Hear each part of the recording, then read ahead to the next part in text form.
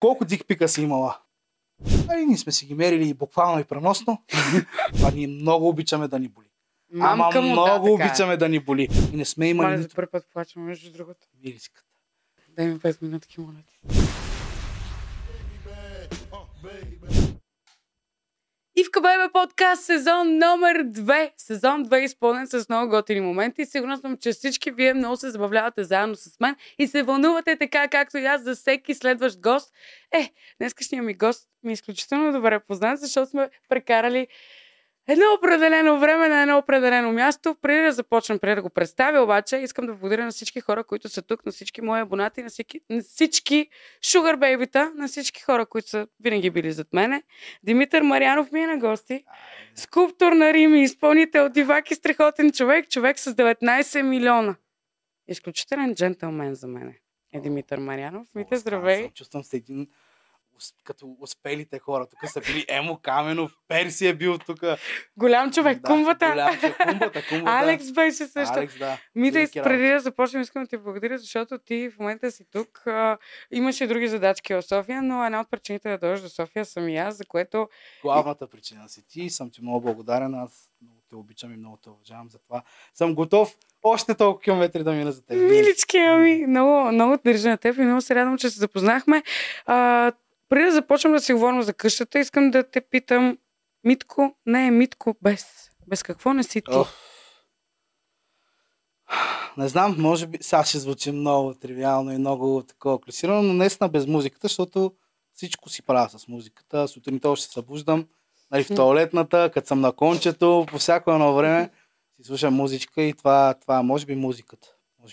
Без музиката няма. За музиката аз мога да потвърдя, ти ставаш от сутринта почваш да наникаш нещо, да пееш, да има някаква музика през цялото време.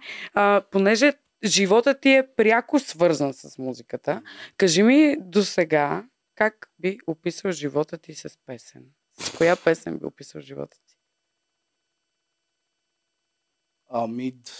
Това е пак якия въпрос, но ми се иска да имам също толкова яко отговор. За съжаление, най-вероятно ще кажа нещо глупаво. Макарон БГ е най-готиният избор за подарък. Защо? Сигурна съм, че много момичета и момчета изпитват затруднение в избора за подаръка. А Макарон БГ така идва. Ваучерче, спа, вечери, готини адреналинови преживявания. И само сега може да се възползваш от промокода ми IVKA10 за 10% отстъпка.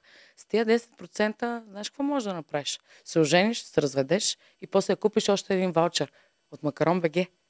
Къде? Има една песен на Гоши от почивка. Шегувам се. Не мога, защото да знам. Има моменти, в които наистина ми е много тъжно от живота. Има моменти, в които пък се побърквам като нормален, а не може една песен да е хем минорна, хем мажорна. И може би... Бисолини грешната нота, защото е различно, защото е грешно. Видя ли, че дадох тъп отговор? Може да е минорна и мажорна и мога да ти кажа коя песен е такава. Бохемска рапсодия на кои. Значи е тази песен. Това е песента. Видите, за мен ти си мъж с главно ма. А сега стига съм ти правил четки, хората ще кажат тук, че но аз имам поглед върху теб. Но ми е неудобно направо, не знам. Само да кажа на хората, че ние се виждаме за първи път. Да. От кога беше къщата?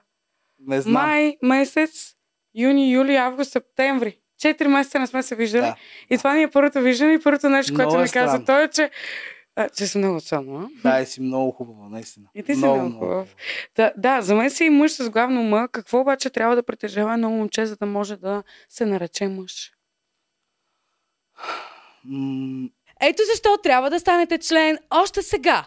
Ще получите ексклузивни бонус рубрики с всеки гост. Тогава с едно друго момиче заедно подхванахме фейсбук страницата и направихме около 150 хиляди. Вау! Как Гергана се превърна в джиш? Отско той измисли този псевдоним. Близ въпроси и пикантни истории зад известни техни снимки. Круше или апъркът? BMW, Audi или Мерцедес? Показвам първия мъж. Визуално ли? От 1 до 10 трябва да го оцениш. Нямаме такива. Той е късмет. Ще гледате всеки епизод седмици преди всички останали. Ще имате достъп до специални онлайн срещи с мен, където може да ми предлагате гости, да давате съвети за цялото шоу или да ме питате въпроси. Станете Sugar Baby още днес. За всички мои бебчета едно голямо благодаря. Обичам ви, хора. Благодаря ви, че ме подкрепяте. Мен, цялото студио. Най-сетне ще дам 50 лева на монката заради вас. Страхотни сте. Продължайте да ме подкрепяте. Продължайте да очаквате все толкова готина енергия, готини гости, готини въпроси.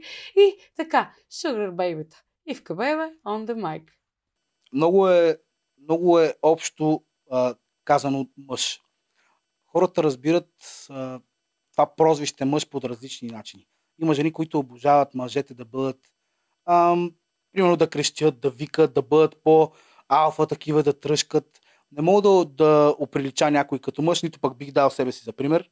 По-скоро бих казал, че ако си човек, който държи на думата си, старая се да бъде винаги отзивчив, да помага много на момичетата, защото макар да искат да бъдат силния пол, нищо па ние мога да им позволим да си мислят, че е така. Или ако пък е така, да се примирим. Просто трябва да бъдем добри хора. Независимо дали си мъж или жена, аз пък мога да кажа, че съм много мъжко момиче. Макар че това е хем комплимент, хем някой пък може да се засегне, ако каже, че е мъжко момиче. Защото искрена си, чиста си, говориш си каквото си мислиш. Това е много хубаво качество. И ти говориш каквото си мислиш, хората мислят, че го виждат. Майко, аз се притесних, вълнувам се, не мога повярвам. Сериозно ли, бе? Толкова време, да, аз не знам, аз се притесних. Ти такива думи ми каза, милички, че аз направо притесних се. Няма как да кажа за някои лоши. Пиня на водичка. Това ни е, между другото, от Бако Любо ни е подарък. Бако Любо, велик мъж. Вода, свобода. Понеже много от мъжете иска да казва, че са мъже, а пък притежават момчешки качества все още. Как според тебе, как можем да имаме реална самооценка за себе си? Не само мъжете, ами и жените. Предполагам хората около нас. И най-вече за да можеш да си дадеш някакво адекватно... В смисъл, аз така го приемам. Отражението ми в огледалото е на визията, която имам като човек. Отражението в приятелите ми, най-вероятно е отражението на това какво съм аз като душа, какво съм аз като мъж, какво съм аз като човек. И хората, които се обградил, предполагам, че трябва да бъдат същите като теб. И от тази гледна точка си мисля, че и момчетата и момичетата трябва да внимават с кой се събират. Трябва да внимават с какви хора си общуват. Трябва да внимават и трябва да знаят къде отиват. Много е важно да знаят къде отиват. Ако не знаеш къде отиваш, си запалил колата, седиш, горивото си тече, нали, времето си върви и ти на къде отиваш. Не знаеш. Качил си много хора в колата, един ти вика давай надясно, други ти вика давай наляво, не продължи направо. И ако всички сте в една посока, може би ще разберете за какво се случва. Коя навигация трябва да слушаш? Тази на сърцето или тази на хората около тебе? Определено тази на сърцето. Обаче би трябвало и хората, които са в колата, също да са за същата навигация, защото ако не са ти в сърцето, какво ти правят в колата? А ако някой не е със същата навигация, лесно ли го изхвърляш от колата? Не, много трудно. Много трудно, но понякога усещам, че е много по-трудно да остане, отколкото да му кажа, виж, се разбирам, айде да си тръгваш по-добре и за теб и за мен ще е по-добре, защото човек не осъзнава какво губи, когато печели и не осъзнава какво печели, когато губи. За мен богатите хора, вътрешно богатите хора, знаеш ли колко места имат в колата? Да, едно. Да.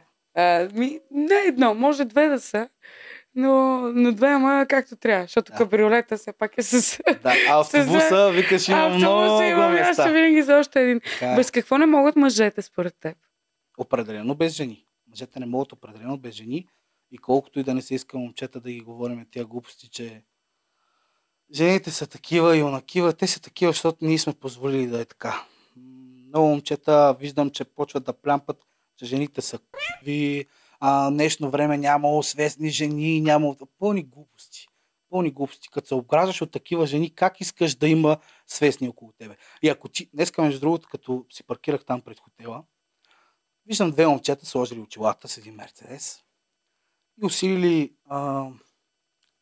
беше, много як ючек беше. Така, да. Гърмешка.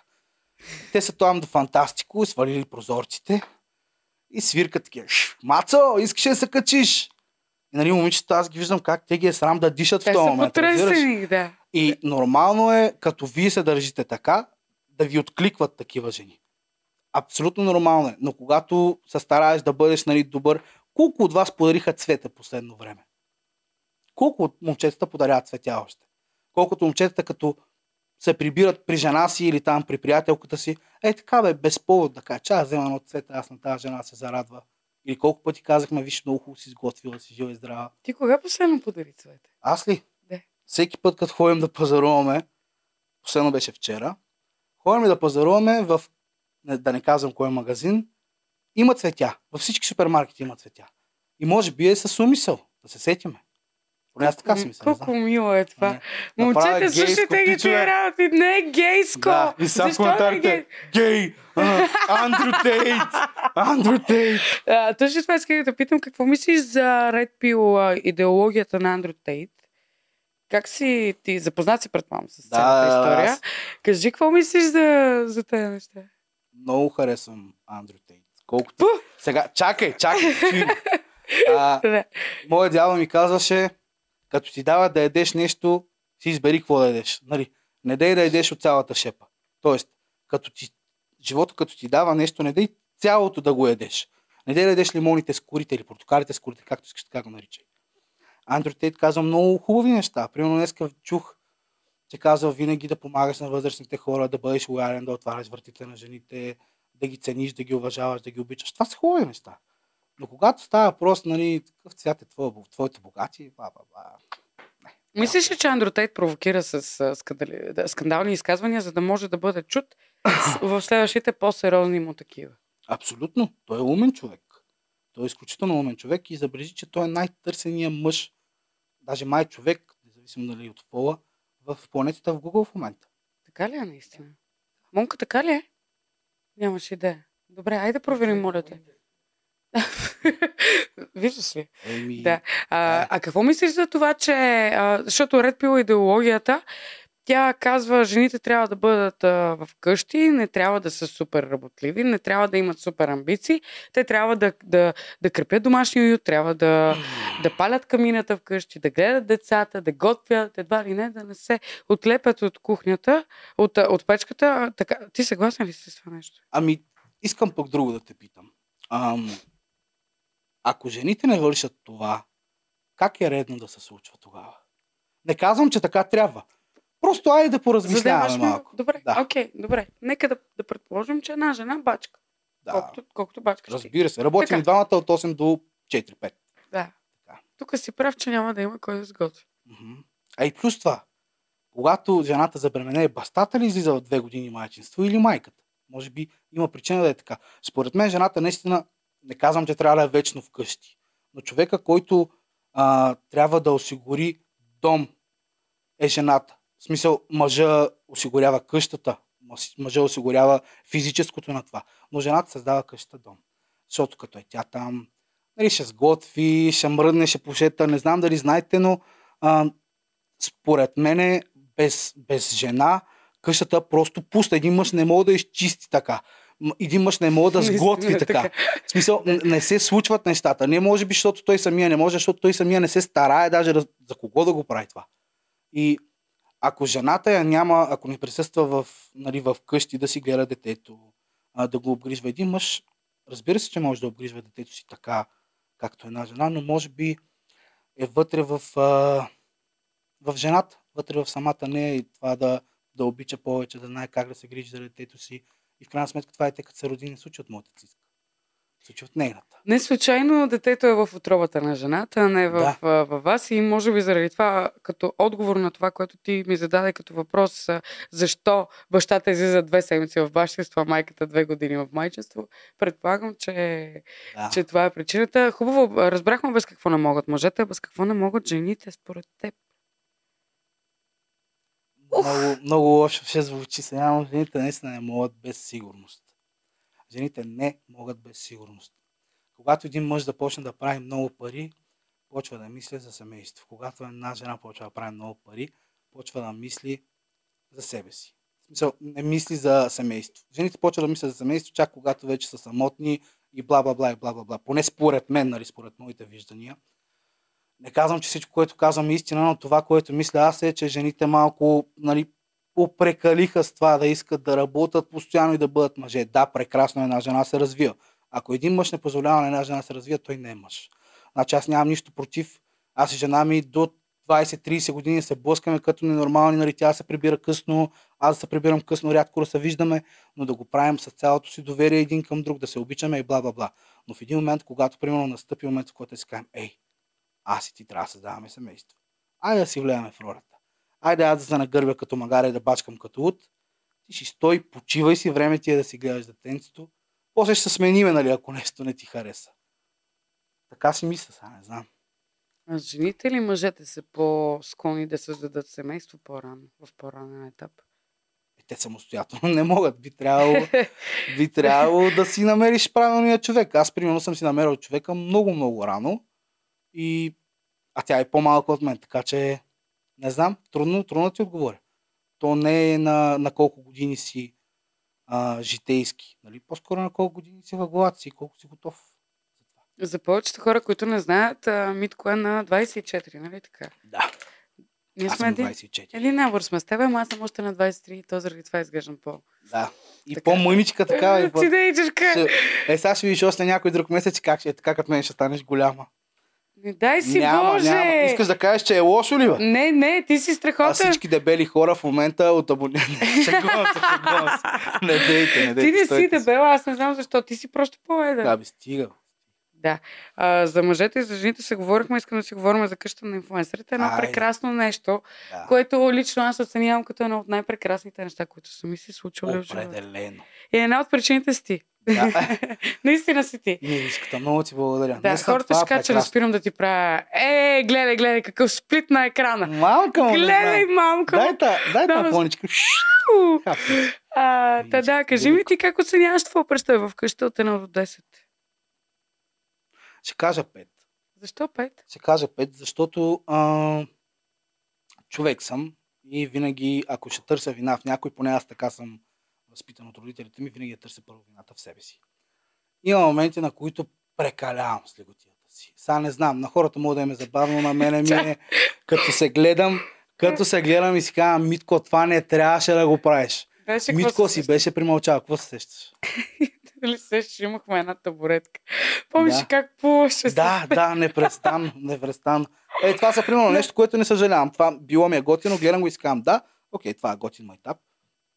Но примерно има моменти, в които няма забравя как един път извиках на Габи вместо Габи, извиках Габриело, обаче то не беше с идеята да я обидя или нещо такова, просто прекалих в лиготията си. Правя ги тези неща, съжалявам за тях, но за друго не. Бих си позволила да кажа един наш личен разговор. Беше ми пратил едно гласово, в което ми се извиняваш, защото в някой епизод беше казал... Кажи ми какво беше казал. Аз не помня дори. Това беше последния епизод. Не знам дали предпоследния епизод, който беше с змиите. И много ме е страх от змии. Нали, някой не е гледал епизода, ще се изненада. Много ме е страх от змии, адски много. Ние даже си говорихме много преди да има тази битка, че пичове, има ли змии, просто мене не ме пишете. Нали, махам се, ако щат да ме гонят. Ама нея вечер много ме надъхахте всички. Какте мите, айде, смело, ще се случат нещата спокойно. Даже ме надъхвахте аз да бъда на змиите, ако има такива. И аз викам, добре, ще стане, но като ги видя, викам, няма да стане.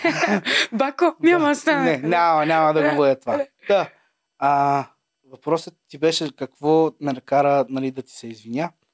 Там, нали, аз седя и викам, мамка му сега. Защо? Защото аз и ти се бяхме разбирали кой да бъде на жабките.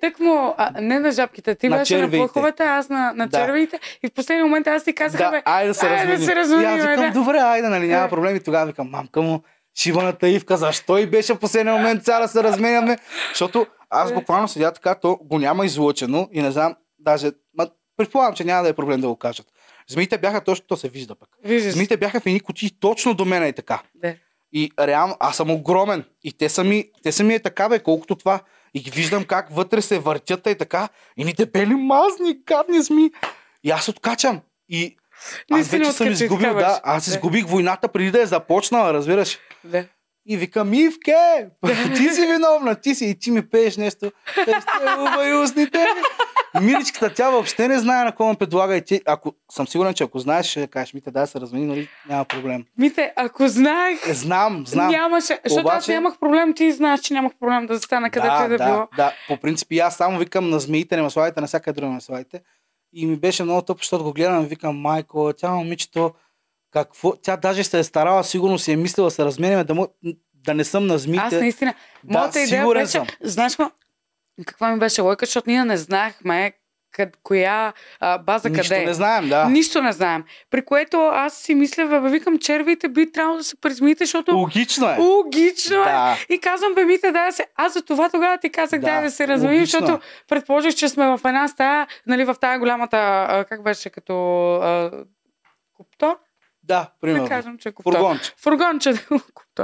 Фургончето и заради това исках да се разменим. Та Митко ми се извини, няма за какво да ми се извиняваш. Не, беше много тъпо, защото аз ти викам, ти пеш целува, нищо не става, ти целува, май се такова. Да. Гадна работа. Да.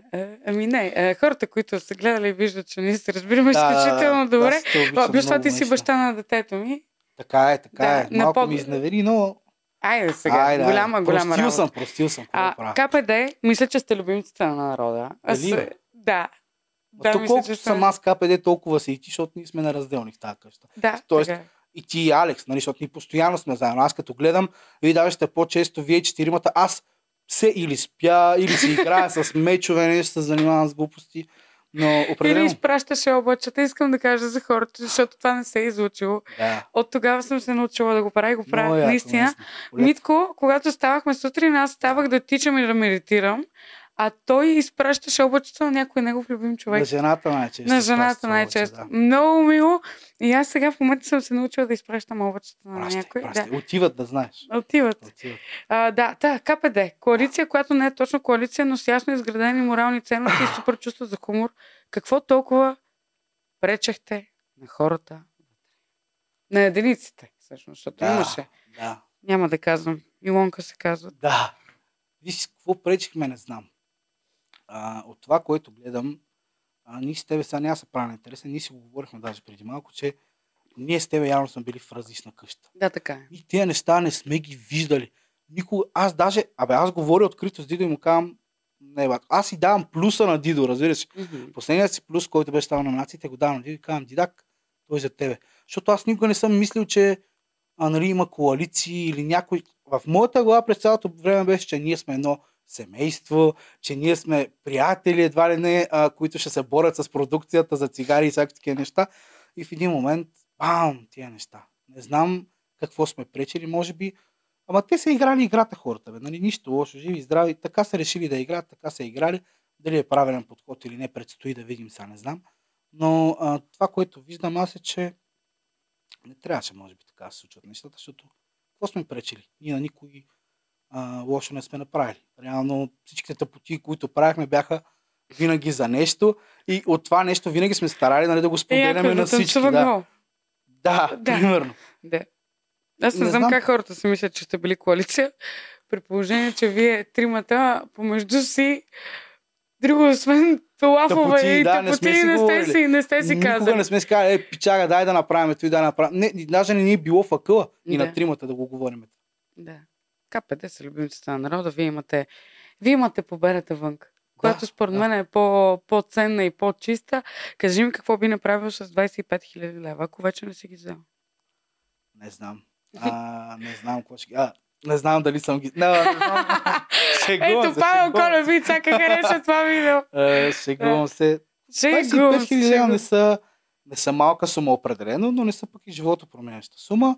Това са пари, които най-вероятно бих вложил в това да си прекарам добре с жена ми някъде, да й купя нещо, да си купя нещо на себе си и така. Боже, къде са мъжете като тебе? В Еленово, бе! Ела в Еленово да видиш всички мъже. Еленово, поздрави на цяло Еленово. Знам, че кмета също ще ни гледа. Кметица или кмете? Кметица. То сега има избори, докато излезе това може би няма... Поздрави, не знам. Няма значение. Да. Поздрави на община Еленово. Кажи сега, къща на инфлуенсърите би ли влязал пак? С 300. Не, бе. С 300 бих влязал, защото наистина това е едно от най-хубавите неща, които са ми случвали. Казвам ти, че вечерта преди да вляза в къщата, Оле вкъщи само дет не заривах. Викам, къде отивам? И с кого отивам? Нали, беше ми много яко идеята самата, че аз ще вляза в къщата на инфлуенсърите, обаче вечерта преди това много въпроси ми излязоха в главата. Кажи ми първия, който излезе. Къде отивам? Може? Реално ти знаеш, че ние не знаехме къде отиваме. Ние в последния момент разбираме къде отиваме. Така Никой не знае къде отиваме. Така беше. разбираш последния момент, нали, с кого си ти реално влизаш и виждаш с кого си. И си казваш, бати. Да, бати. Тук сбърках. Главата ми е, сега аз как ще спя там до някой. Аз като знам как хъркам, ти знаеш как хъркам. Да, така е. Но пък твоето хъркане е като симфонична такова, приспива. Симфония номер 8 на Бетовен. Майко, Бетовен се обръща в гроба. Малко! Да, малко. Аз между другото по-сладко да псува човек, никога не съм чувала. Но псуваш доста. Много псувам. Да, интелигентните хора псуват. Така е, обаче това е нещо, което също много ме яд, че съм правил вкъщата. То псуване беше, ама то на всяка моя дума. Тът. И викам... Ти си човека пегел. Да, много псувам. Изключително много. Не знам защо е това. Така ли си в принцип? Да. Има ли ден без да псуваш? Не. Трябва да спя цял ден нещо и вечерта ще си наваксам. Няма. Трудно ми е, наистина е много трудно. Много е тъпо, нали, осъзнавам, че е много тъпо, но пък и виждам, че на хората около мене, примерно, не им пречи до толкова, нали, не ги обиждам. Примерно, моите приятели, като им кажа, че ще обидим някой сега, аз като ги нареча там по някакъв начин. Никой от тях не се обижда. Примерно те ще ми върнат, че ме псуват на майка и така си говорим, няма проблем за нас. Нормално петък вечер. Какво в петък вечер? Ние даже така си говорим. Даже сега в момента, ако искаш, мога да звъна, виж как един ще го нахраня толкова много, той ще ми върне, ще почне да каже, че аз съм идиот, семейството ми до 9-то коляно, няма проблем. И ние се обичаме толкова много. Просто съм такъв и... Това ти е начин за комуникация. Да, с по-близките ми. Сега, ако сме в някакви... забележи, че първия ден, примерно, се старах да не псувам, да не говоря така. Ти първия ден беше супер такъв... глупости. Също с мен винаги си бил супер отворен. Да, защото ти си такъв човек. Ти предразполагаш изключително много, защото си истинска. Няма примерно да има нещо, което още да видиш Ивка бебе. Ивка бебе си е Ивка и толкова. Това е зад камерата, така си е в живота и затова. Така е. Направи една много готина песен след къщата. Направихме. Да. Направихме, всички съвкупно, с всеки по-отделно. Ти беше помолил имаме обща група на къщата и беше написал всеки един от нас да заснеме видео. Точно. Ако трябва да се казва песента за хората, които не са слушали, гледали, могат да го направят, ще оставим линк. Кажи ми, колко време ти отне да създадеш песента и не ми казвай за един ден? Не много. Заклевам се. Да, бе. Заклевам се. Значи, аз съм готов да си направя експеримент и всеки, който си мисли, че не е така, аз съм готов да го опровергая. По всяко едно време само ми казвате. Пускам таймера, може би за 40 секунди, аз вече имам... 40 минути, виж, секунди казах. За 40 минути ще имам готова песен. На 1000% съм сигурен. Но това става в моменти, в които наистина имам какво да си кажа. Имам идеята. Имам точно на къла това, което трябва да се случи.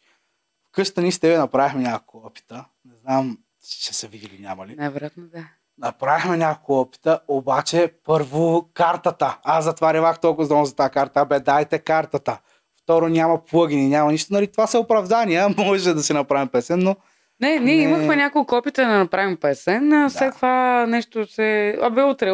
Да. Сценария, идват мисии, идва това, едва онова и отиде. Така си отиде. Да, така е. Нищо, аз съм ти обещала, че ще направим. Дай Боже, нещо за напред. Как беше тя? Не знам, някъде крадохме нещо. Мога да сетя какво беше точно. Не е лоша песен. Поп-култура. Да. Така е. Музиката, това е неизменна част от тебе. Кажи ми как стартира с нея за хората, които не знаят твоята история. Разкажи ми каква ти беше първата среща с музиката? Сега, ако трябва да съм честен, аз не помня моята първа среща с музиката, защото тя е била в несъзнателна за мен възраст. Аз съм живяли сме изключително бедно.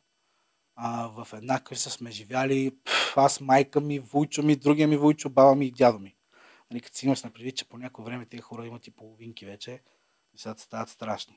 Нали, докато, благодаря на Господ, вече всичко е наред, успяли сме да се вземем всички къщички и да сме като нормалните хора, но сега да се правя на някакъв къв не съм, просто не е моето нещо. Аз бях, мога да кажа, бедно момче, съм израснал в изключително тягостни ситуации, но пък тези тягостни ситуации, виж какво са ми дали, сега ще ти обясня.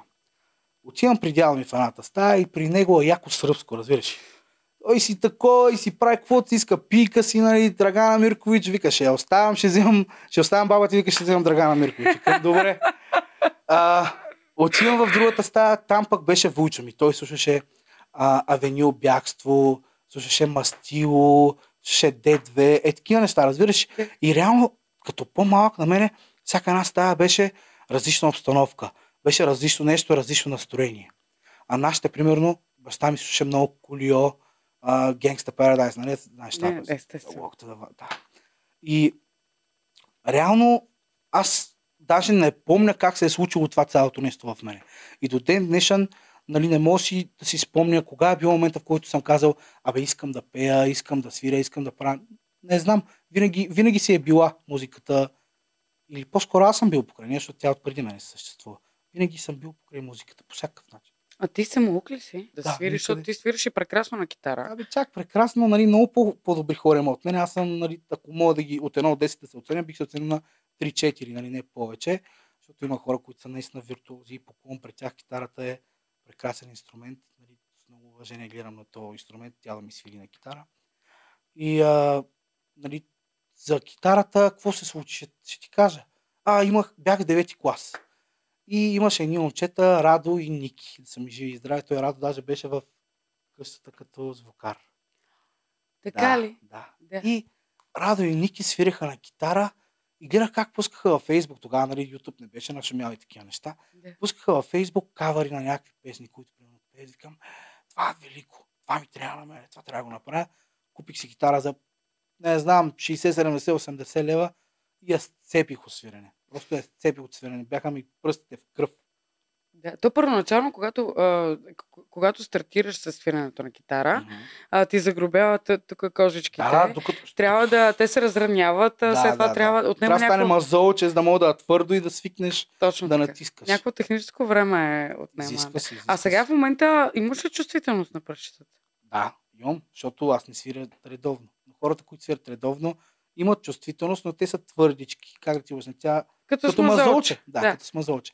Просто са твърдички, не ги боли. Докато сега, ако фана китара, нали, няма проблем. Аз не съм го забравил. Има и памет на мускулите, мисля, че беше, които веднага, нали, хващам да си свиря. Няма проблем. Но ако свира 10-15 минути, почва вече ръчичката да боли, почва и тук да ти става. Не съм забелязала. Да, ама няма трай си, защото си мухля. Ако кажеш ръката ми, няма, ти свириш. Не спираш. Ти ме научи да свиря, чакай сега, как беше? Smoke on the Water. Smoke on the Water. Да. Но само първите няколко... то е акорди. Акорди, да. Трудно е да се научиш цялото. Още го помня. Знаеш, че скоро бях хванала китара, успях и свикаме и Марианов ме научи. Така че ти много бързо схващаш. Истината е, че много бързо схващаш, за буквално 2-3 минути вече можеш да правиш прогресия, което е велико. Прогресия? Обясни на хората, които последователност от акорди. За хората, които не знаят, тото ти подава ръка. Да. Аз, докато бяхме в къщата, гледах, има едно много готино клипче, където той всъщност те изненадва. Разкажи цялата история. Много интересно. Само тук, нали, искам да вметна нещо, защото да не се правим на интересни. Нещата, които се случват към този момент, много хора са ми писали, нали, виж какво направи то, дето, нали, много го идеализираш, виж го, това ли е твой идол, и всяки такива съобщения, пичове, не знам коя тази ли е камерата. Дейте ми дадете на мен кой ми е идол. То човек има толкова много качества, които много хора могат само да мечтаят за това. И аз никога няма да забравя как този човек ми е подал. Аз съм днес тук на това място, нали, заради много неща, които аз съм направил в живота си, факт. Нали, ако не бях направил тази песен и да му я пратя, че той да я чуе, че да я хареса, че да дойде, факт, че аз съм го изработил по някакъв начин. Но пък той може да си каже, поредният човек, който ми праща нещо. Така че много съм благодарен и на него за това, което направи. До края на живота ще му бъда благодарен. Никога няма да кажа лоша дума за него, колкото и на някой да му се иска. Този човек ми е дал изключително много. Първо като опит, второ като роци, трето като по-голям батко и четвърто, нали, като ме е побутнал с това да направим песен заедно. Само ако не беше реалност, къде щеше си в момента? Интересен въпрос. Не мога да ти дам отговори, защото означава да те изложа. Най-вероятно щях да продължавам да работя на работа, която работя и когато работех, нали, преди. Щях да правя песни още, да се опитвам да драпам по някакъв начин, защото аз така не бях казал, че ще стане. Няма вариант. 19 минути са достатъчно показателни за това. Дали си успял или не си успял. Кажи ми с кой чуждестранен изпълнител би направил колаборация, ако можеше? Те са много, сигурна съм. Много са. Монка, това да го изрежеш. Ще ми дадеш едно айкошче прегрях. Не го изрязва. Ето хората. Вие, че си човек. Да. Ма пуши си, защо си такова? Защото да се не вижда кои са поне. Ако няма да се вижда, давайте пари, муклювци. Монка, благодаря ти. Само забравих да кажа. Говорихме за къщата на Инфлуенсърите. Забравих да кажа, че това прекрасно момче си е пуснал сега кандидатурата за къщата. Айде, Монка! Айде, Монка! Аз ще ти дам уроци, после да ми пишеш. Да, ето, той може да ти каже 2-3 лайфхака. Аз ти кажа, Лачинка, как стават нещата. Да. Кажи сега с кой чуждестранен изпълнител би направил колаборация, ако можеш и имаш възможност. Ако ще от щатите, много искам да Еминем. Обожавам го това. Обожавам го. Емка, ако слушаш, братан, сигурна съм, че Еминем ще ни гледа, между другото. Представяш си да пратя на него песен и той да дойде вкъщи до Еленово. Това ще е велико. Не, няма да стане. Но би било яко да е така. Как го каза през няма да стане. Да, и кой друг? Жена? Жена? Дженифър Лопес? Не, в никакъв случай. Кой е? Даже не мога да ти кажа една нейна песен. Не мога, но не искам да с нея. По-скоро Сенида има една. Или Сенида, не знам как е правилно. Брутална албанка е направо. Не мога да повярвам, ако има момиче в България, казвам ви съвсем отговорно. Има ли момиче в България, което може да пее, има усет за ритъм, ако открадне не, но ако се инспирира от Сенида, да нещата, които прави, ви гарантирам, че в България ще е адски успех. Адски успех. На 1000% съм сигурен. Това е едно намигане към всички хора, които решават да се занимават. Ти самия би ли се занимавал с продуцентство? Знам, че ти е малко съвсем различен етап в кариерата, но би ли се занимавал с продуцентство, защото ти имаш лидерските качества и знаеш какво да кажеш на някой човек в някакъв момент, който той не се чувства добре, за да го мотивираш да прави нещо. А ти знаеш, защото в къщата ти казах, Ливки е така, добре. Да, така е. Дали бих се занимавал с продуцентство? С удоволствие бих. Въпросът е, че сега ти смяташ, че съм компетентен, но според твоите... според това, което ти знаеш за музиката. Точно, според това, според това, което аз знам за музиката, толкова много имам да уча за продуцент. Ама толкова много и то не е въобще лесно. Даже не знам тия хора, които са продуценти, как се справят, защото ти реално трябва да можеш да си в главата на всеки един от твоите. Поздрави за Галин. Сега, каквото и да говорят за Галин, че е такъв онакъв, аз лоша дума за момчето не мога да кажа. Галин е примера за продуцент в България. Чуват се всякакви неща за това, какви пари дава на хората и какви не. Това не значи да се продуцент. Тук става просто за бизнес. Но по начина, по който той си продуцира артистите, е брутален човек. Брутален. Те имат песен през определен период от време. Имат колаборация всеки със всеки. Той е направил песен със всеки. Завъртяли са кръга на максимум, разбираш. На някои от песните имат даже по 2 изпълнения. Не е професионализъм. Как да направим това? Чакай. Аз ще те. Саша е някой идиот. Саша Аперси. Мати. Кой? Може ли да му дигна? Мати. На Мати. Да, дигай му. Сериозно съм. Да, бе, дигай му. Той да, не му звъннем, да видим да не е нещо спешно. То откъде знае. Звънни. На Мати. Ама искам да кажа да се абонират хората. Че и той е колега. Той е колега. Да. А ти е колега. Много обичам да провеждаме такива телефонни разговори. В ефир. Здравейте, господин Марин Радулов. Преди да продължите изречението си, искам да ви кажа, че в момента сте на живо, не на живо, но сте в подкаста на Ивка Бейбе и всички ви слушат. Бах ти якото. Аз също, брат, исках да ти звънна, защото ми домашня за тебе и видях колко изперка вчера в епизода. Миличкия. Исках да видя как аджеба се справяш. Ами, сега вече всичко е наред. Братчето. Аз съм тук по София, между другото, ще ти се обадя, ако искаш после да си довършим с нашото момиче подкаста. Имаш много поздрави и мога да кажа на хората да се абонират, вие сте колеги. Между другото, нашивайте и subscribe задължително, защото Ивка, наистина, много ми си издигна в очите, елата. Твърде малко неща знаех за нея, а аз все повече искам да знам за нея. Особено с това, моля да ви кажа кой е гадния роман и да не знаете годините. Кой е гадния роман? Може.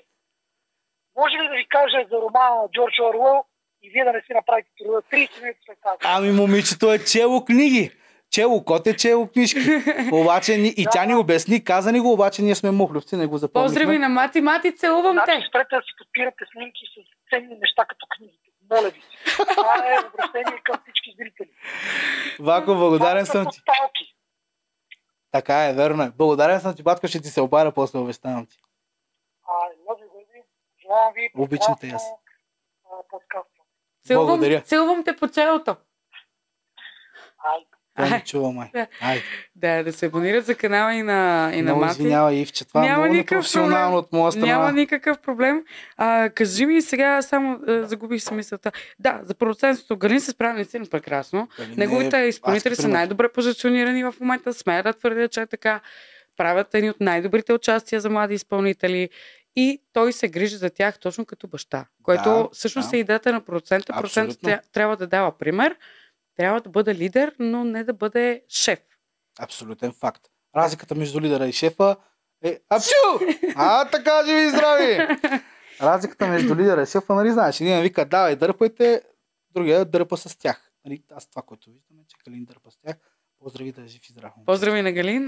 Кажи ми ти към поп-фолка, можеш ли да пристъпиш? Или по-скоро не? Аз пиша много песни за поп-фолк. Аз знам, че пишеш. Да, и съм ти казал даже кои. Но нали сега непрофесионално е да кажа за кой съм писал и за кой не.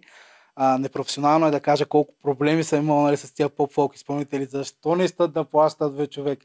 Не мога да си обясня как толкова сериозни хора, които от години са на сцената, не искат да плащат. Разбираш? Искаш да ми кажеш, че някой е поръчал песен от теб, защото ти композираш и текст. Не композирам, правя само текст. Да. Нали, те ми пращат битовете, инструменталите, след това ми ги пращат.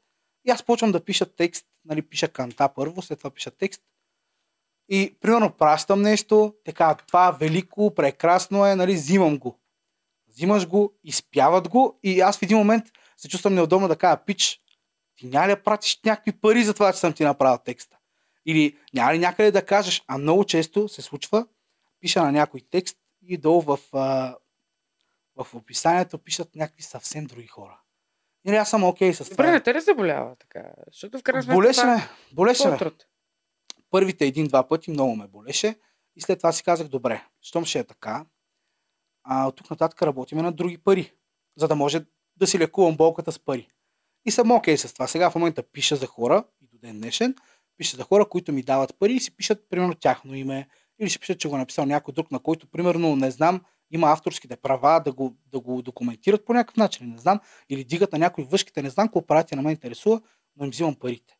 И нали, сега това звучи гадно от към клиентите, които са в момента, но такова е. Такова е. Не може така. Последният пример е, че пускат песента, нали, платено ми е, пускат песента и се разбираме, че по всякакъв начин, нали, аз няма да взема една стотинка за тази песен, защото до ден днешен тази песен е адски гръм. И казах, няма да взема една стотинка за тази песен, но твоята идея, не моята идея, твоята работа е ти да ме популяризираш, че аз пиша и за чалгата от тук нататък. Окей съм. Чисти сметки, добри приятели. И песента излиза. И аз виждам как песента излява.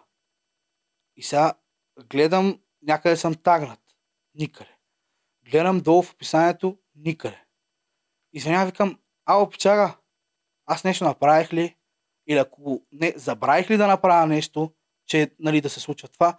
Но извинявай, притискаха ни срокове, не знаеш какво е там в една музикална компания, просто ни натискаха, обещавам да се реванширам. Викам, мадамато, викам, сега колкото и пари да дадеш, то е тъпо, защото викам, аз една нагласа съм решил да направим нещата, то с друга, както и да е. И там останаха нещата до ден днешен, вече не си комуникираме и сме се скарали здраво, но просто е много неправилно. Нали? Това не значи, че всички в чалгата са такива, и много, изключително много съвестни хора, които уважавам безкрайно много и бих писал даже без пари, но те пък са достатъчно съвестни да ми кажат, оценявам това, което си направил.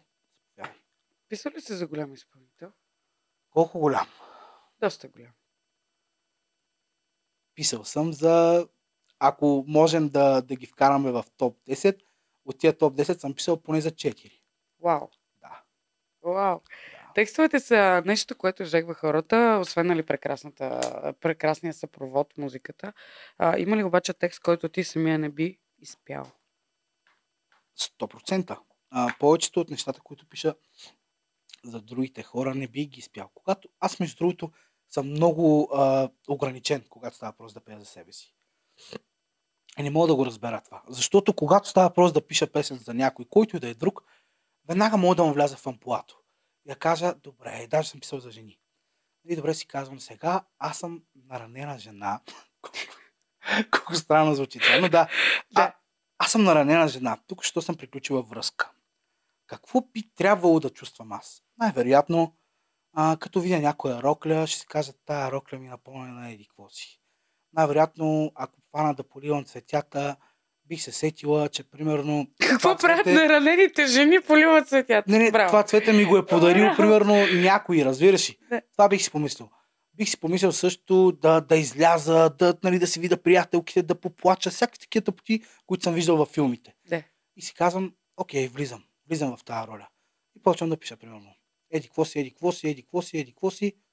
И като го погледна и като кажа на жената, защото жената е моето мерило. Ако нещо е тъпо, казва, виж какво това е тъпо, пиши друго. И тя така е тъпо просто го сменям. И почвам да й задавам въпроси. Добре, ти еди какво си, как би реагирала? Така нататък. Искам да вляза в ролята. Но когато става въпрос за мене, винаги е една неизживяна любов, която не съм превъзмогнал, няма такава, разбира се. Неизживяната любов, да. Няма такава. Твоите парчета са пряко свързани с някаква болка и страдания, които така и така не са успяли да излязат и да олекнат от тебе. Да. Бони, поздрави на Бони. Жива и здрава жена. Да, жива и здрава жена ти. Тя как приема това, че ти пееш такива тежки текстове? Свикнала е вече да ти кажа. Тя даже много пъти ме е питал, тя адски пич жена ми. Много пъти ме е питал, виж нещо има ли. Тя ми е казвала даже, защо не отидеш на среща с бившата си. Заклевам се, защото аз бях го споделил и в къщата, ще го кажа и тук на мен не ми е проблем. Около 4 години, не непрестанно, периодично сънувах бившата си приятелка. Ама това беше адски тормоз, разбираш. Адски тормоз. И не знаех как да го пусна това цялото нещо. Може би оттам са идвали тия вълни на емоции, те емоционални вълни. И така, може би е нещо... Крайна сметка пусна ги тези вълни. Да, благодарение на Алекс, между другото. Алекс Гърдева, велика жена, много ти благодаря, посъветваме нещо, което имах нужда. Ти го направи още като бяхме вътре. Да, бяхме в къщата. Да. Защото в къщата пак имах и гадни сънища. Ужас е. Пичове, момчетата също, не е толкова странно да си кажем, ей, та ме прецака. Ей, та много я обичаха, пък бла-бла-бла. И, знаеш, в смисъл, добре, ще кажа и това. При няколко дни я видях. Вау! Да, видях я, обаче отдалече, без тя ме види и като я видях, нищо общо. В смисъл, представата, идеала, който съм имал в главата си, аз в който съм бил влюбен, той е несъществуващ. В смисъл, аз съм се влюбил в идеята за нея, в това каква е, прекрасна и бла-бла-бла. И като я видях, нищо листо хубаво момиче, но като я видях, си казвам, пич ти, сериозно ли заради това? Какво ти става? Ти не тъп ли си, къв си? И си набих, 2 бича така самичък, емоционално. Викам, това така тъпотия. Много често и хората сме такива. Влюбваме се в някакъв идеал, който създаваме за човека, който е несъществуващ. Просто ни е много по-лесно да страдаме така. Да си казваме, че някой е идеален, перфектен. Няма такива. Как може да се опазим от това идеализиране на човека срещу нас? Мисля, че всеки един от нас се попада в подобна ситуация. Да. Когато човек е влюбен, има лошата способност дори да иконизира вече някой. Те почват да гледат на него като нещо свято, като, примерно, в моя случай мъж мечта, мъж, който ще се грижи за мен, мъж, който ще ми даде сигурност. Няма да ти се разтече грима спокойно. Горещо ми е много направо. Да, то е огън жена. Ти цялата гориш просто заради това. Кажи ми как можем да се опазим от това да идеализираме някой човек? Според мен, Ивче, не може и не трябва. Това е нещо, което задължително 100% човек трябва да изживее. И да го осъзнае в най-правилния момент, че това, което той си мисли, въобще не е така. В момента, в който го осъзнае, поне при мен се е случило, усещаш една така хубава лекота, осъзнаваш, че много от нещата са като имаше един такова с чашата. Колкото време я държиш, толкова по-зле за тебе става. Нали, ако я държиш 2 часа, ще се схване ръката, с дни ще ти увекне, бла-бла-бла. Просто трябва да пуснеш понякога проблема. Същата работа е с това. Просто понякога трябва да ни боли малко, а ние много обичаме да ни боли. Мамка му, много така. обичаме да ни боли. Да агонизираме, едва ли не се прибереме вкъщи, да поплачем, да си пуснем някоя тъжна песничка и да си сещаме за прекрасните моменти. Пълни глупости. Виж колко е странно, обаче, колко е шарен живота. Пускаш си тъжна песен и си спомняш хубави моменти. Да, представяш си. И това са някакви главоблъсканици, защото, пак ти казвам, ти си пускаш тъжна песен и сещаш за някакви хубави моменти. Така е. Живота е радост и тъга. Има синдром, който аз наричам, искам да съм на всеки улична котка. Не само аз, и Папи Ханс, естествено. Прекрасния Папи Ханс. Велик мъж. Да. Този синдром искам да съм на всеки улична котка. Откъде се поражда? Не знам. Идея си нямам. Искам да съм на всеки като улична котка. Не знам. Аз не съм имал такъв период. Ако трябва да съм честен. Ако визираш, ако ми обясниш какво визираш, ще ми е по-лесно, защото аз от това, което ти казваш, ми струва, че визираш момента, в който като си приключил раздяла и почваш да си хойкаш. Да. Ако визираш това, да, имал съм такъв момент. Неприятни неща са, определено са неприятни неща. Към днешна дата обаче. В момента, в който един мъж се раздели с една жена, има 2 варианта. Единият е да се пропива, да почва да смърка и да прави тъпоти с приятелите си. Другото е да тръгне по жени. Разбира се, аз не ходих да смъркам. И тръгваш по жени и осъзнаваш, че с колкото повече жени тръгваш и правиш глупости, ти сееш това, което ти е на тебе в душата. Защото отиваш при някакво момиче, тя си мисли, че ти си сериозен, бла-бла-бла-бла, ти я прецакваш, като спиш с нея и си тръгнеш и тя става същата. После следващата и следващата. Те се превръщат в теб. Те стават мъже. После жените били курви. Не са курви, ние ги направихме такива. Путюшци по центъра излизат, пишат си по Инстаграм, ще видят някакво момиче, няма да й кажат здравей, хубава си, искаш да седем на кафе, няма. Ще пише в Инстаграм за да ръкъпа. Или ще й прати дикпик. Да, колко дикпика си имала? Много. Странно е просто. Странно е. Изгуби се това. Флирта жив ли е? Да. Къде? Нашето село. Елате в нашето село. Каква реклама направи на Еленово? Елена е велико място, наистина. Да, така е. Както чувам и слушам от теб, че... Не, същото си е на село. Просто хубаво е човек да се мечтае. Флирта си го има, бе. Има още хора там някъде, които като виждам сега... да си поговорим малко за тебе. Не знам, в този подкаст никой не говори за тебе, макар че е твоя. Говорите, смисъл, отстрани като погледнеш, хората биха казали, от това, което чувам, нищо общо с това, което си ти като човек. И е много страшно, разбираш. Или си прекрасен професионалист и актьор, или тези хора са малумни. Едно от двете.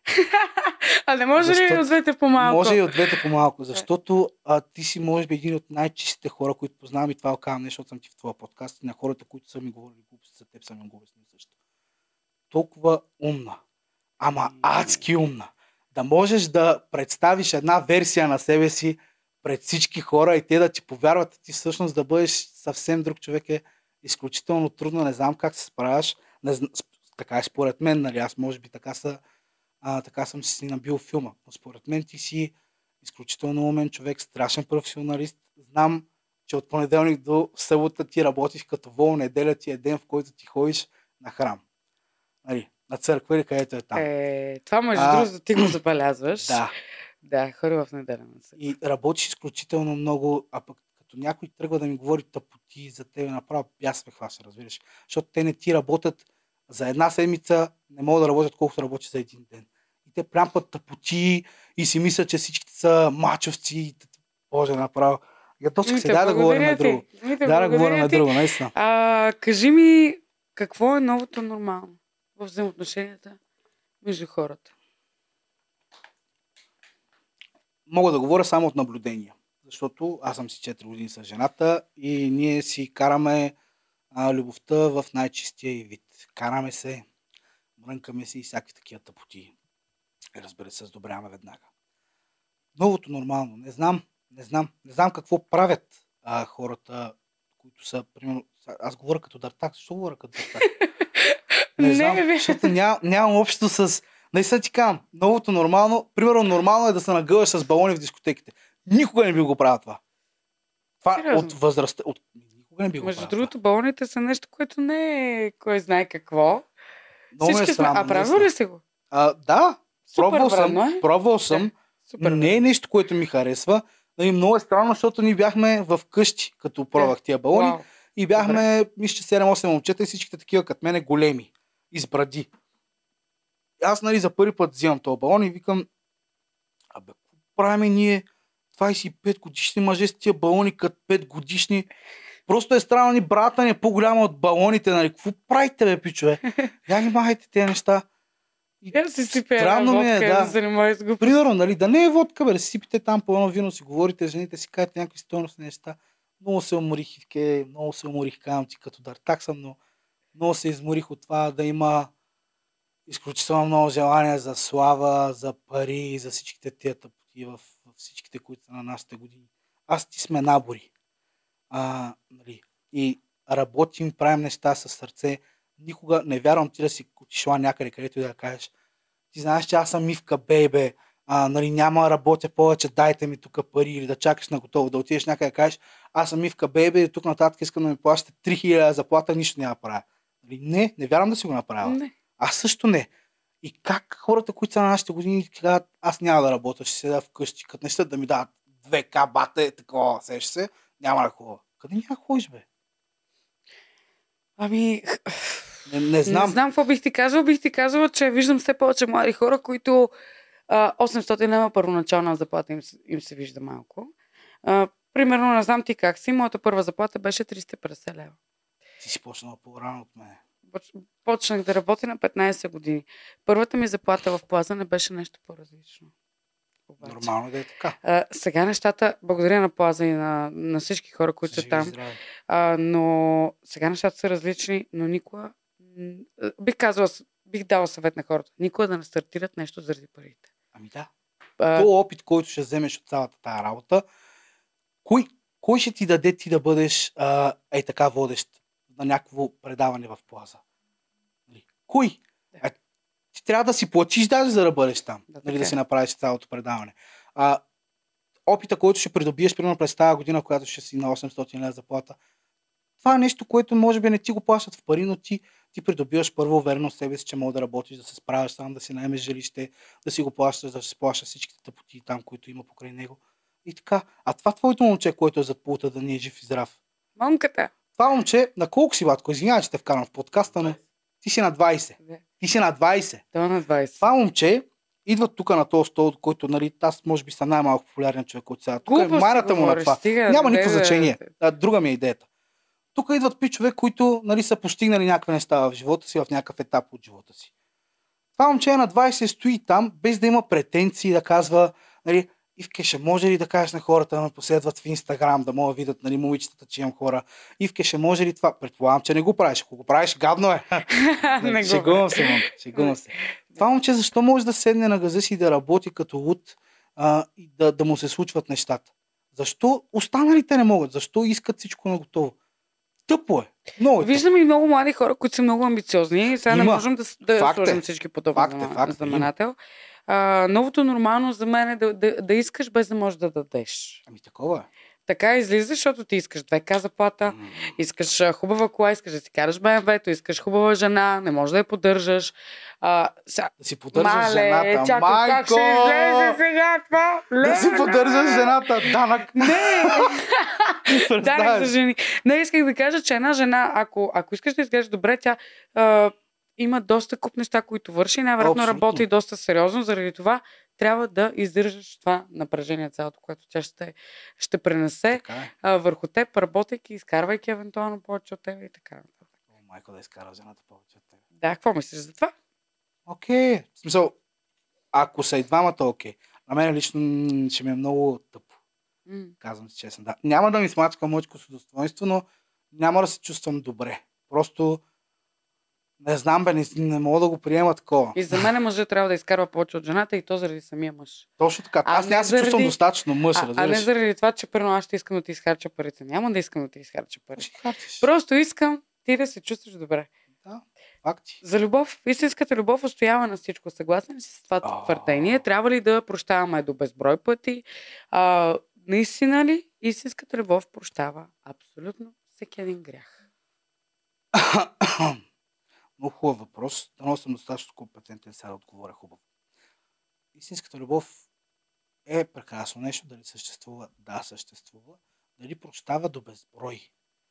Тук не мисля, че отговорът е да. Защо? Първото нещо логично излиза в главата ми изневяра. Ти би ли простила изневяра? Да. Защо? Защото човек прави грешки. Човек не взема всичко това, от което има нужда в дадени взаимоотношения. Добре. Търси ги някъде другаде. Но ако изговори нещата с мен и ми каже, слушай, какво? Просто мъжът е хищник. Боже. Мъжът е хищник. Не е ли хищник? Като е хищник, що не лови примерно един лъв, защо не лови 7 хиени наведнъж, а лови само една и докато не изяде, не ходи при друга? Сравни ли човешките взаимоотношения с лъв и хиена? Ами да.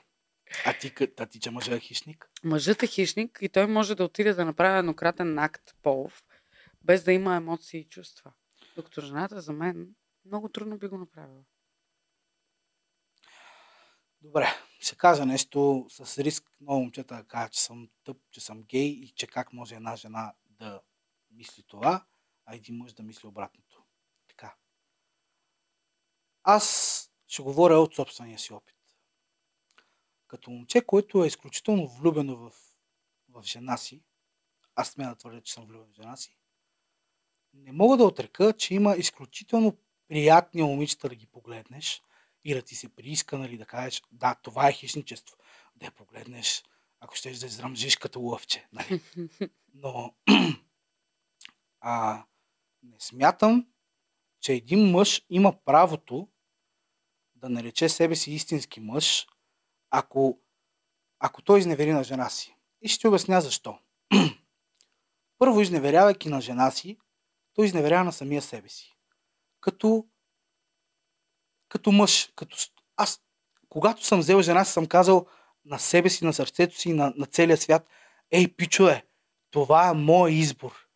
Това е моето момиче, с което аз искам да прекарам целия си живот. И в момента, в който аз изневеря с някой момиче, си казвам, това не беше мой избор или може би беше... Абе, ти олекваш като мъж, бе. Какъв мъж си? Като си казва, аз съм направил този избор, ти изневеряваш на избора си. Изневеряваш на себе си. Това е детско. За мен това е детско държание. Мъжете, които ходят да изневеряват на жените си, за мен са деца. Незадоволени, според мен. Или имат някакви проблеми с егото. Защо ми е на мене да ходя да си изневерявам на жената?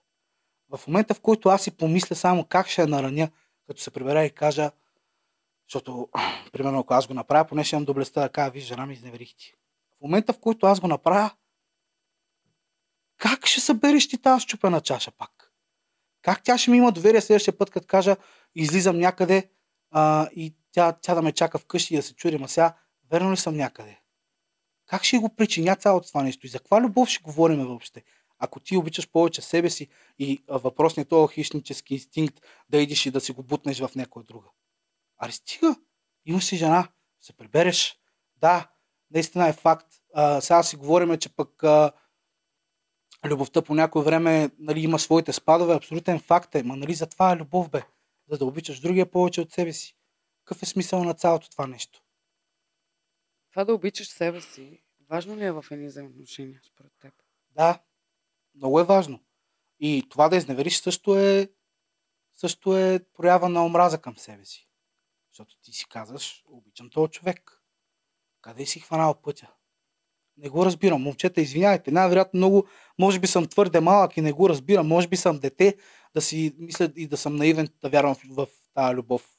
Нали, не, ти просто имаш морални ценности. Не мога ти имаш да си го морални представя. ценности, които са, как да ти кажа, в момента е нормално нещо, даже да скипваш кафето, даже да скипваш ресторанта, да скипваш флирта и да отидеш там, където, да стигнеш до секса, да отидеш там, където отнема време да стигнеш. Да. Не, те го пропускат целият този сладък период на това нещо, на тази заигравка, на този танц, на този... Танц, Този точно танц. този танц. Точно танц го наричи. Мите, според тебе, сексът ли олекотява любовта? Не. Защо да се даде лекотя? Напротив, ако питаш мен, секса е нещо, което когато... Какво става, като се скараш с мъжа си? Нали, или приятела си, аз така се изразявам за гаджета мъж-жена. Какво става, като се скарате? Минава се някакво време, скръшвате се от секс и ви минава и на двамата. Нали, секса помага изключително много. Има, само да допълня нещо сега за предното нещо, че ще е много, много лицемерно, ако не го кажа. Ако пък сте в грешна връзка, това е факта. В смисъл, ако си момче и виждаш, че нещата не вървят, да, правят се грешки, абсолютно се правят грешки, но когато си сигурен, че е твой човек, тогава не изневеряваш. Нали? Когато осъзнаеш, че си направил грешка, по-добре се разделете, кажи, гледай сега, Мацо, ни с тебе не ни върват нещата, няма какво да се лъжим, да се нараняваме повече, да се разделиме, тогава нали, ходи да правиш какво си правиш. Само нали, да допълня, че ще ме бият на село. Да. Това е лено. Как хората разбират, че са във връзка? Как разбират, че са във връзка? Да. Как казваш, от днес сме гаджета? Това ли е начина? Или... Не. По-скоро то не е нещо, което го има и казваш така е. То е нещо, което го желаеш и като дойде му се наслаждаваш. Тоест, поне при мен е така, да иска ми се да има някой, като се прибера нали, от работа, да ми отвори вратата, да ме гушне, да каже, как мина днеска, нали, да седнем, да си поговорим, да хапнем и нали, да си кажем как не е минал деня. Когато съм искал това нещо, нали, е минало време, докато да кажа, ето това е човека. Нали, така разбираш според мен, че си във връзка. А пък то реално въпросът ти, не знам как да отговоря на това. От днеска сме във връзка. Как става това? Не знам. И аз това питам. Не го разбирам. Защото такова, почваш да се чуш, нали? Имаме годишна на повечето хора, като имаме взаимоотношения. Да. Как разбираш от коя дата ти стартираш ни за отношения? Това ми е интересно. Разбрах въпросът сега. Много, не знам. Май е първия секс, не знам. Първия секс ли е началото на една връзка? Не знам. Не е ли това? Защото, мога па да срещата. Зависи какво двамата решите да си изберете. Сега, примерно, аз с моята жена краях на една дата. Аз на съвсем друга дата си празнуваме годишната, защото нали, се връщахме там, правихме, струвахме, беше голяма какафония. Почти винаги всяка една връзка започва така по този начин. Има лек танц. Да. Това е танц. Буксуване има право, хайде. Снегорин. Да, снегорин. Как обаче разбираш, че една връзка е приключила и нямаш какво повече да дадеш? За мен връзката, знаеш ли какво е? Стомна с вода. Така Добре. си го представям. Кога разбираш, че стомната с вода вече няма вода в нея? Как хубаво го зададах този въпрос? Много хубаво го зададе. Да. Как ще отговоря? Виж, предполагам, че има един момент в живота на човек, докато нали, е във връзка, в който това е като да си щупиш пръстче. Така го разбирам аз. Много странно, но така го разбирам. Боли ли те като някъде го докосваш? Боли ли те като хванеш чашката да пиеш кафенце? Боли ли те от еди какво си? Ако отговорът е да, най-вероятно имаш щупено пръстче. Същото е с връзката. Боли ли те, като се прибереш и има караници, викания и бла-бла-бла? Боли ли те от факта, че не прекарвате много време заедно? Боли ли те от еди какво си? Ако отговорът е да, имаш щупена връзка. Как се лекува щупената връзка?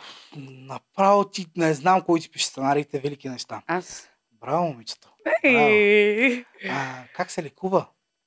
Да. Не мога да кажа. Не е нещо, което съм изживял, не е нещо, което съм направил. Най-вероятно хората, които са по-големи от мен и са успяли да съхранят връзката си след като веднъж са я счупили, те да кажат, аз не знам. Не е срамно човек да не знае. Съхранението на връзката по-трудно ли е от започването на връзката? Определено да. Да започнеш връзка е много лесно. Защо? Защото това да започнеш връзка не означава, че дълго време ще прекарате заедно. Нали? Връзката може да продължи 3 дни. Връзката може да продължи 3 месеца и си кажете, довиждане, не става. Но да съхраниш дълго време, най-вероятно, тук вече става въпрос за любов, която е готова да прави компромиси един с друг. Нали, повечето мои връстници, нали, не всичките винаги има изключения, повечето мои връстници се забелязват гаджета за неща от сорта на сега много е тъпо, ама факт е. Примерно ми брат, тя не иска да прави еди какво си в секса с мене. Тя не иска да прави еди какво си и ми късам с нея. И това е толкова детско и толкова тъпо, това вече не е любов. А пък за съхранението на връзката вече тук става просто за компромиси. Дали ти на тебе ще ти е тъпо, че жена ти ще се прибере примерно в 12, защото такава е работата и трябва да се прибере малко по-късно. Да, ще направиш компромис с мъжкото с его. Като се прибереш, ще се сготвиш или пък ти ще сготвиш на жена си. Що не? Размерете се малко. Направете го това. Това са компромиси. Предполагам, така се съхранява. Компромисът е ключът към много неща. Ти, щом си се умял да съхраниш връзката си вече 4 години, която е дълга връзка, означава, че знаеш как да съхраниш едни взаимоотношения. Правиш ли секс на музика? Да. Каква?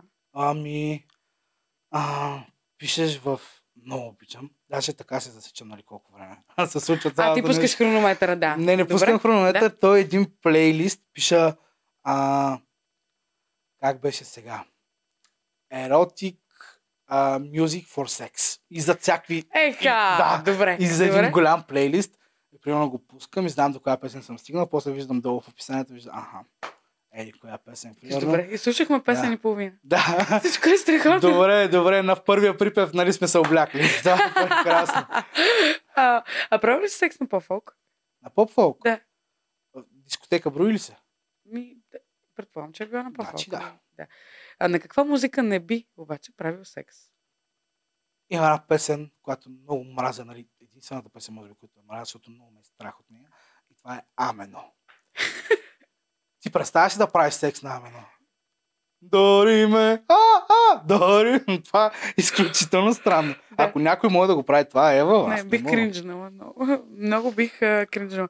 Ако можехме да се пишем оценки в леглото, колко би се писал от 1 до 6? Не знам. Това не мога да кажа. Как да се самооценя? Аз не съм правил секс със себе си. И ако ще на жената, не все не още. си ли правил секс със себе си? Не дей това да е лъжеш. мастурбиране, не е такова. Между другото, в тази къща, как издържах толкова време, не ставаше работата, бе, не ставаше. Аз мастурбирах къщата. Да. Ти е честно. Доста честно. Сметлика. Не, че не опитах. Не става. Не можеш да мастурбираш безспорно. Не е твоето. Аз имам богато въображение, може би. Си велика жена. Страхотно просто. Между другото, Анджи имаше вибратор. Не знам дали ти обслужвала или не. Аз имах вибратор също, просто никой не разбра. Да. Няма нужда да го изтипосвам. Да. Добре, на коя среща според теб, това сме се оговорили и твоето мнение е много интересно тук, на коя среща според теб е нормално момичето да пусне? Нормално? Да. Тук определено не на първата, в никакъв случай. Защо не на първата? Защото за мен това е проява на лекота. Примерно, пак говорим лично за мен. Пичове, сте живи и здрави. Ако на вас ви е год, жена ви да ви пуска, момичето, с което сте да ви пуска на първата среща, окей, на мен не ми пречи. Но лично за мен това не е окей, защото това ще означава, че може би нещата ще бъдат мимолетни. Защото ще те питам тебе нещо. Сега като реши да си купуваш, между другото, кака ви вкъщи iPhone 15. Като реши да си купуваш този iPhone, не взе ли в смисъл да разчетеш малко какво става, какво е различното на този iPhone, защо е така? Разбира се. Защо? Защо не ти просто да го купиш и да се тръгнеш? Искам да знам с какво е по-добър от моят телефон. Аз искам да знам това момиче каква е и какъв ще бъде живота ми с нея. Да се видим първа среща и веднага ходим да си легнем, малко не е моето нещо, лекичко ми е такова. Струва ми се, че няма да има втора. Поне аз така си мисля. Така бих направил. А колко бройки е нормално да има момичето? Малко. Сега съжалявам за всички жени, които казват... Аз да си ходя. Това си е моето мнение. Това си е моето мнение. Сигурно се. Чакай, че сега като направя така и хората ще кажат, Не, между другото Ивка лямпа много, но не е спала с много мъжени. В къщата даже имаме такова да сме. Да, имаме такова. Ние тогава проведохме голяма дискусия относно бройките на... Казали това, че много Да. изгорбявах там, говорих много глупости. Не си изгорбял, ти имаш твое мнение, което аз уважавам, но което не разбирам напълно. Добре, ще го кажа тогава, а пък ще го изкоментираме тук. И ще ми кажеш кое не разбираш. За мен не е нормално едно момиче на 20 години да има повече от 5 или 6 бройки. Не е нормално. Даже и тия са много. Кажи ми, ако ти си на 20, колко време ти отне отида да бъдеш с 6 момчета? На колко си започнала да правиш секс? Ако сметнем, че е нормално да почнеш да правиш секс на 16, имаш 4 Съгласих години. се. Имаш 4 години, в които ти, ако не си във връзка, хипотетично погледнато и математически погледнато, имаш време за 5 човека. Но вече зависи от емоционалността на жената, защото ние сме емоционални същества. Ние не можем да правим секс без да имаме чувства и емоции. Това е нещо, което беше следващия въпрос. Вие не можете да правите секс като нас, просто е така. Макар че на някои от нас, както казах, не са окей с това. Но, щом не можете да правите секс просто е така, а го правите само с чувства, как за 4 години едно момиче 6 пъти са влюбила и 6 пъти са разлюбила? Как става тая работа? Не знам. Ми е странно. Не казвам, че е невъзможно. Просто ми е странно цялото. Окей, нека да дискутираме. От друга гледна точка, ако ти примерно се запознаеш с момиче на 21 години, ти си на 24. Няма ли да ти се иска това момиче вече да се е наживяло, да е взел това, което иска от живота, а не те първа да влиза в сериозни отношения с теб и да си каже в някакъв момент, в някакъв прекрасен момент, в който вие сте в супер отношения, тя да каже, на мен ми се живее. Сега, има две гледни точки, които ми скочиха в главата. Първото нещо е, ние сме пикловци на по 20, къв живот, какви 5 лева, нали, живейте си живота докато е време, ходете, правите тъпоти и бла-бла-бла, че после като се ожените. Така. А другото нещо, което ми скача в главата. Ако ти наистина си харесваш човека, какво ти пречи пък да си живеете заедно? Какво? На мен ще ми е год да си излезе с жената на дискотека. Що не да си поживеем? Естествено. Аз съм също на това мнение. Живота не е да щупиш 50 пишки. Това ли е живота? Ако това е живота, давайте, чупете, нали бъдете живи и здрави. Не ми пречи, просто аз не го разбирам. Не знам как едно момиче... Нали, има и друго нещо. Сега да не изключваме факта, че аз съм момче от село. Аз съм си селска момче. Няма какво се прави на интересен. Еленово. Да, аз съм си селска момче и може би моите разбирания са по-консервативни, защото покрай такива хора съм израснал. Може би сега тук е нормално да имаш повече връзки, защото първо има повече хора, повече разнообразие, повече хора, които да те разочароват, повече хора, които да направят щастлив, повече хора, които да те излъжат, повече хора, на които да се довериш. Факт. Но пък се си мисля, че пием една вода, нали, ходим до туалетна, по някакъв начин дишаме и така нататък, имаме глави на раменете си. И съм сигурен, че в тази София поне 30-40% от момичетата, сериозни момичета, не биха си позволили да си кажат, ще си легна с това и така. Сексът много хубаво каза, че сексът е доверие. Доверие? Да, доверие, освен хубави емоции и всичко това, което се случва физически, е и доверие. Защото много от момчета пък се и хвалят. Да, това е много тъпо. Да, какво би казал на тия момчета, които решават в някакъв прекрасен момент да изкарат списъка, така, списъка на Шиндлер и да кажат, правил ли се го? Да, правил съм че го се това. признаваш. Много е тъпо. В смисъл, по никакъв начин не показва, че сме мъже по този начин. Защото един ден нашите дъщери ще бъдат част от някой списък. И мухлювци, не дейте, защото живота е такъв сценарист, че си е майката тракала. Не дейте да правите неща, като от сорта на да пускате снимки на момичетата голи, с които сте били, да пускате порно клипове, с които сте правили и тя ви е имала доверието да се снимате. Не те правите такива тъпоти, защото един ден живота така ще ви го върне, че просто си нямате идея. Аз съм го правил това с списъка, изключително тъпо е, но има и още нещо. Когато сме в момчешка обстановка, такава, момчетата почваме да си ги мерим. Нали, ние сме си ги мерили буквално и преносно, но когато почваме да си ги мериме преносно, нали, понякога е много полезно, защото когато кажеш, аз съм спал примерно с, да не казвам име, че верно ще излезе някаква, ще стане фал, с стойка, примерно, че там пише стойки. Ако, примерно, аз съм иззел с стойка и той като каже, пичага, коя стойка? И ние това го използваме понякога като размена на информация. Вие генерирате лидове. Така се прави. Това е маркетингово проучване. Да. Аз с кумбата съм си говорил също на тази тема. Аз също. Както е при него, нали, така и при нас момчетата. Това е някаква обща практика, когато някой момче се занимава с някой момиче да поразпита приятелите си. Google. И той ако е казал, чакай, аз съм бодвал, нали, вече ти става ясно, че на тебе няма много трудности между там. Но, примерно, ако ти каже, да, пробвал съм се, но там ме щупи и ти си кажеш, опа, тук може би е сериозно. Това ли е по-привличащото мъжете, когато някоя жена не е достъпна? Ама разбира се, че е така. Ако някоя жена, губи се интереса, това е като преди да правите секс, ако ти прати голи снимки.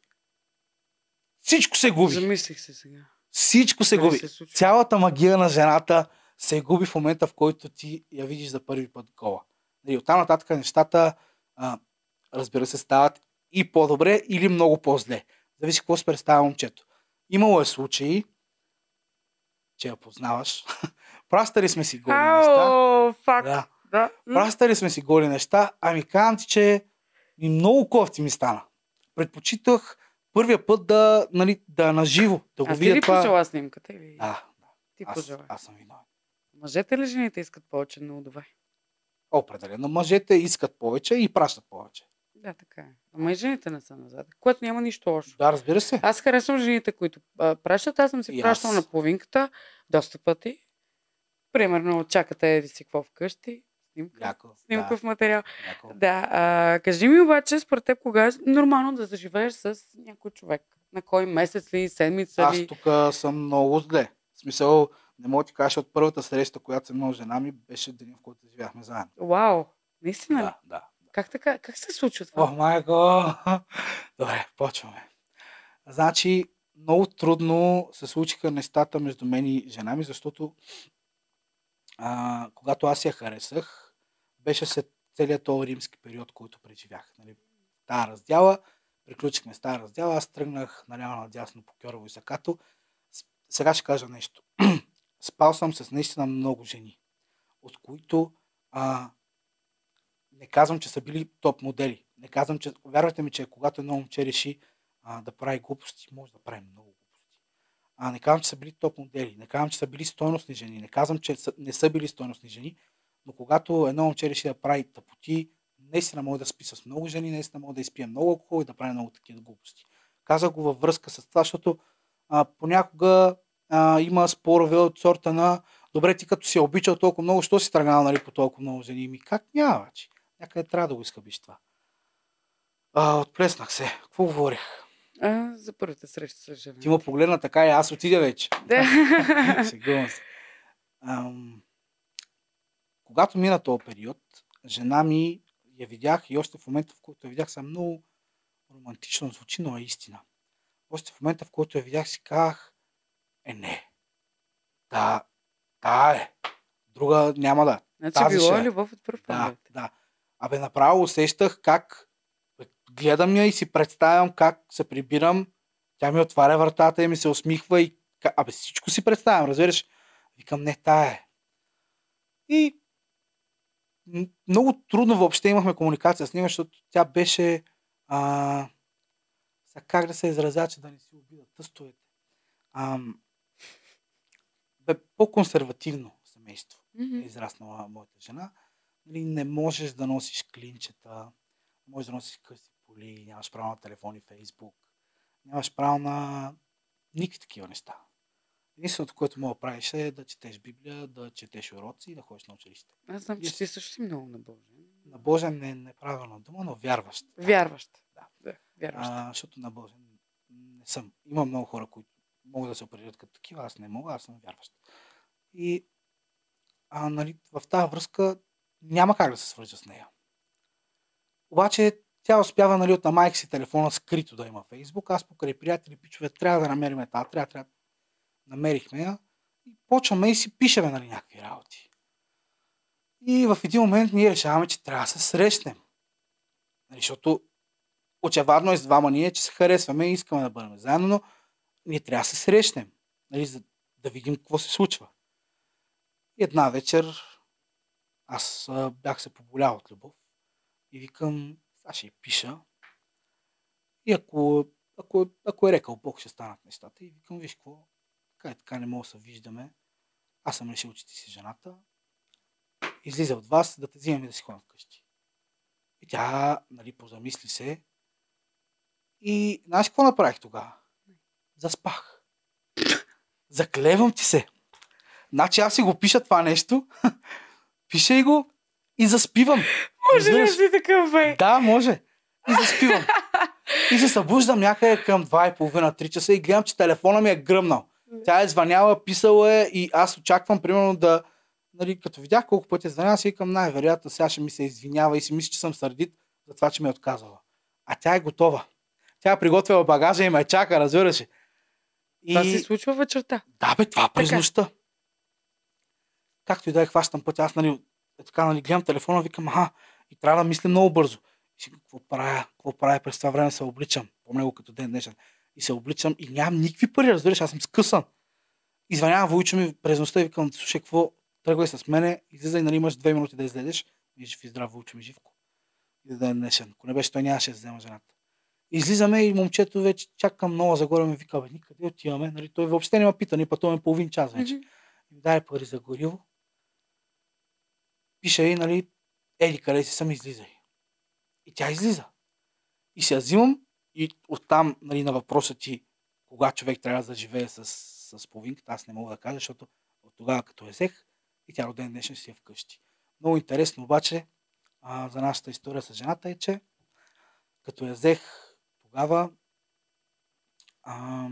баща й се обади и каза, слушай сега, ние сте малки, дай да направим цигански неща, нищо сме циганчета, дай да си се върнем вкъщи, да си продължи да си учи и да си останете заедно. Събота неделя си да ще се взимаш, нека си изкара един ден как си храните децата. Мъдър човек, прав е. Много е тъпо това, което правя. Ние го направихме само единствено, защото той не позволяваше тя да излезе от къщи, разбираш. Ние нямахме избор. Викам, прав си, добре, и я връщам. С идеята, нали, събота неделя вече се виждаме. Обаче не. Той и обръсва главата, нали, подстригва я. Сега, колко я е бил, колко не знам. И я крият в едно село, което аз, нали, не знам, че е скрита там и знам, че ще я пращат за чужбина. И в този момент сега, аз разбирам цялата тази информация и 5 дена спа по пейките в Стара Загора да мога да я търся, разбираш. Я в Полуозенец, я викам, бе, някъде ще излязат, бе. Ще отидат някъде, разбираш, висяе така на ъгълчето на къщата и викам, някъде ще отидат. Нали, с идеята да си я взема обратно. И ми надуват главата, като казват, тя вече, нали, се отказала от теб, не иска да бъде повече с теб, осъзнала е грешката си, че е наранила много майка си и баща си с това бягство. Няма нищо такова. На нея пък и дудат на главата и казват, той откакто разбрава, че ти си постригана и така нататък, не иска да те погледне, нали, срам го от това, което си. И всички тези глупости, разбираш. Обаче жена ми е много мъдра. И когато я връщах, ми каза, виж какво, аз съм сигурна, че той мисли нещо. И каквото и да мисли, нали, не вярвай на това, което чуваш. Просто не вярвай на това, което чуваш. Вика, аз ще те чакам, независимо на какво се случва. И се разбрахме преди песента на Азис, където и да е, аз си обещах. На третия ден, в 3 часа през нощта, просто излез, аз ще направя всичко възможно да съм там. Излез, ще те взема и ще избягаме. И така и стана. Беше в едно село, там се е затворили, не позволяват да излиза въобще. Тя взе надяло си телефона от някъде, как не знам. И ми написа, като влезеш в еди кое си село, първата улица насам, втората натам, третата натам. И се взех. Избягахме. И да, и до ден днешен сме си заедно и не сме имали за първи път плачем между другото. Миличката. Не сме имали нито първа среща, не сме имали нито времето да си кажем, да си мислим, да си изневеряваме, бла-бла-бла. Просто си е моето момиче. И се взех вкъщи, миличката. И така. И като се случи нещо такова, ходи и разправя после, че бата виши на тази дупето. Майната е на тази дупето. И така. Стига тъпо ми, не искам да плачкаш така.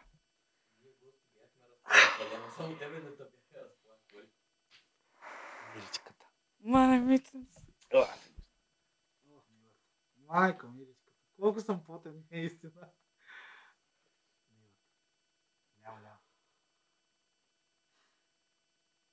Ще го получиш и ти ще видиш. Моля ми те направо. Моля, Господи. Да. Хора, истинската любов съществува. Съществува, бе. Аз толкова много се радвам, че ти си намерил Мечката. човека от тебе. И аз много се радвам. Жена ми, обичам те много. Аз искам да питам тия хора, какво му е било в главата на този човек? Ами, не мога да кажа. Не знам. Не го разбирам. Не искам да казвам нищо лошо, защото, нали, най-вероятно той си има своите доводи да е така. А и той не ме е познавал. Не е знаел какъв човек съм. Има предвид, че и аз не си бих дал дъщерята е така. Сутринта се събуждам, нея няма, кой е взел, какво се е случило. Също бих реагирал. Не така. Но не знам. Аз също не знам какво питам. Какво? Как се умява човек да се събере след това нещо? Тя, добре, че се бил ти, всъщност. Ами, добре, че беше тя, бих казал. Защото моето момиче е изключително силен човек.